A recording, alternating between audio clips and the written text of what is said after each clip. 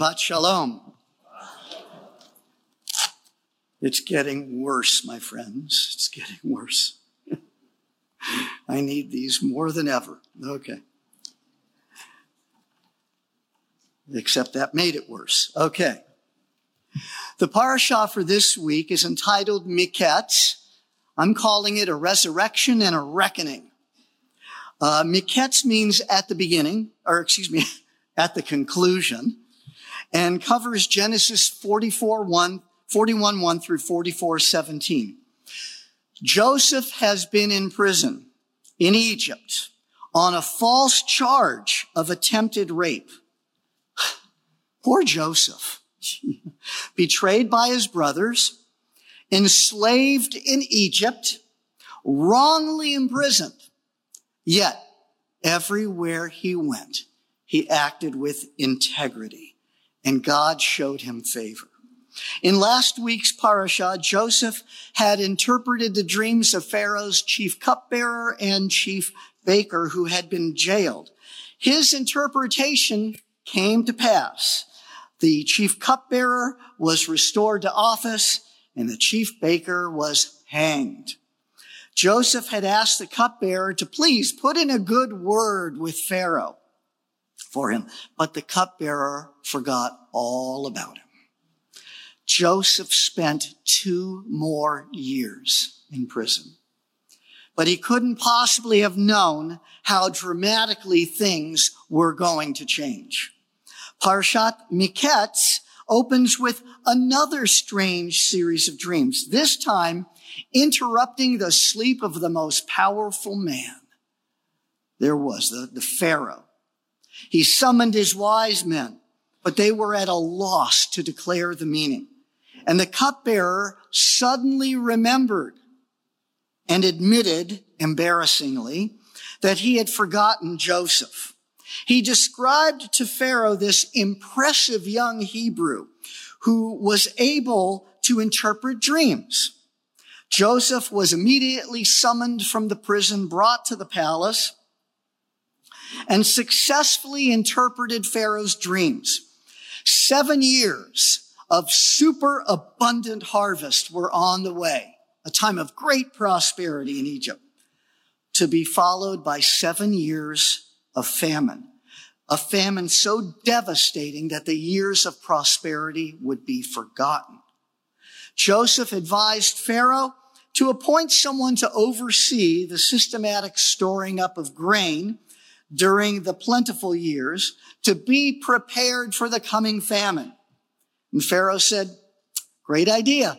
The job is yours."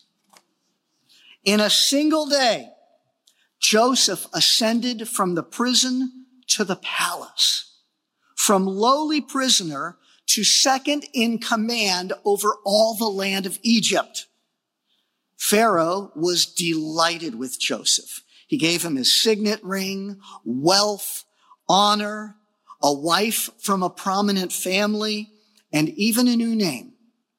Joseph eventually fathered 2 sons, whom he named Manasseh and Ephraim, meaning to forget and to be fruitful, since God had enabled him to forget his former woes and had truly prospered him. Meanwhile, Joseph diligently stored up 1/5 of the grain during those 7 good years. So much was stockpiled that at one point they just lost count and just stopped even counting. But the prosperity ended abruptly, and the famine began, a famine so vast and severe that the entire Middle East was affected. Now our attention is shifted back to Jacob and his family back in Canaan. They're running out of grain. And by this time, everyone knows that the only place you can get any is in Egypt. So he tells his sons to get off their tuchuses and go down to Egypt. But Benjamin, he's keeping with him. He's not going to risk anything. He's already lost one of his beloved Rachel's sons. He's not going to risk the other. The brothers arrive in Egypt, and Joseph recognizes them as they bow down to him. His dreams are coming true. but they don't recognize him. It's been over 20 years and he looks very Egyptian. He decides to test them. "You're spies," he declares. They protest their innocence. They explain their situation, and in the process of him asking and then them talking, they reveal that they have a younger brother back home with their dad. Joseph puts them in a prison cell for 3 days, but then releases all of them except Shimon, who is to be kept in confinement.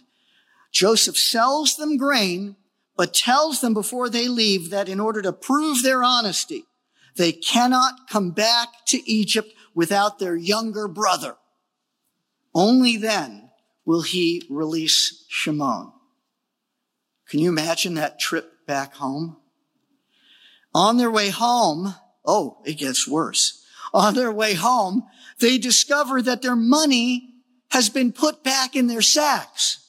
And now they're afraid they're going to be accused of stealing the grain. This is the beginning of a series of tests to which Joseph will subject them, precipitating a crisis which will force the brothers to confront their long-hidden sin. Well, when Jacob's family runs out of grain again, the brothers have no choice but to return to Egypt. And despite Jacob's reluctance, this time the brothers bring Benjamin with them. And they get there. They're reunited with Simon, Shimon, who is now released. And Joseph is introduced to Benjamin. Joseph orchestrates, though, one more crisis before they head back with with their bags of grain. He plants his own ornate goblet in Benjamin's sack of grain before sending them away. After they've departed, Joseph sends a guard after them to stop them. The guard rebukes them for having stolen his master's cup. They again protest their innocence and invite him to examine their sacks.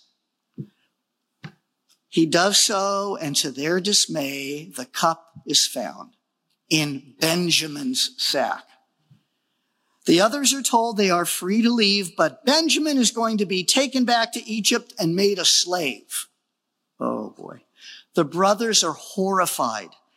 They can't return home without Benjamin. Imagine what that will do to their father. So they turn and head back to Egypt to plead for his life. And that's where we leave off.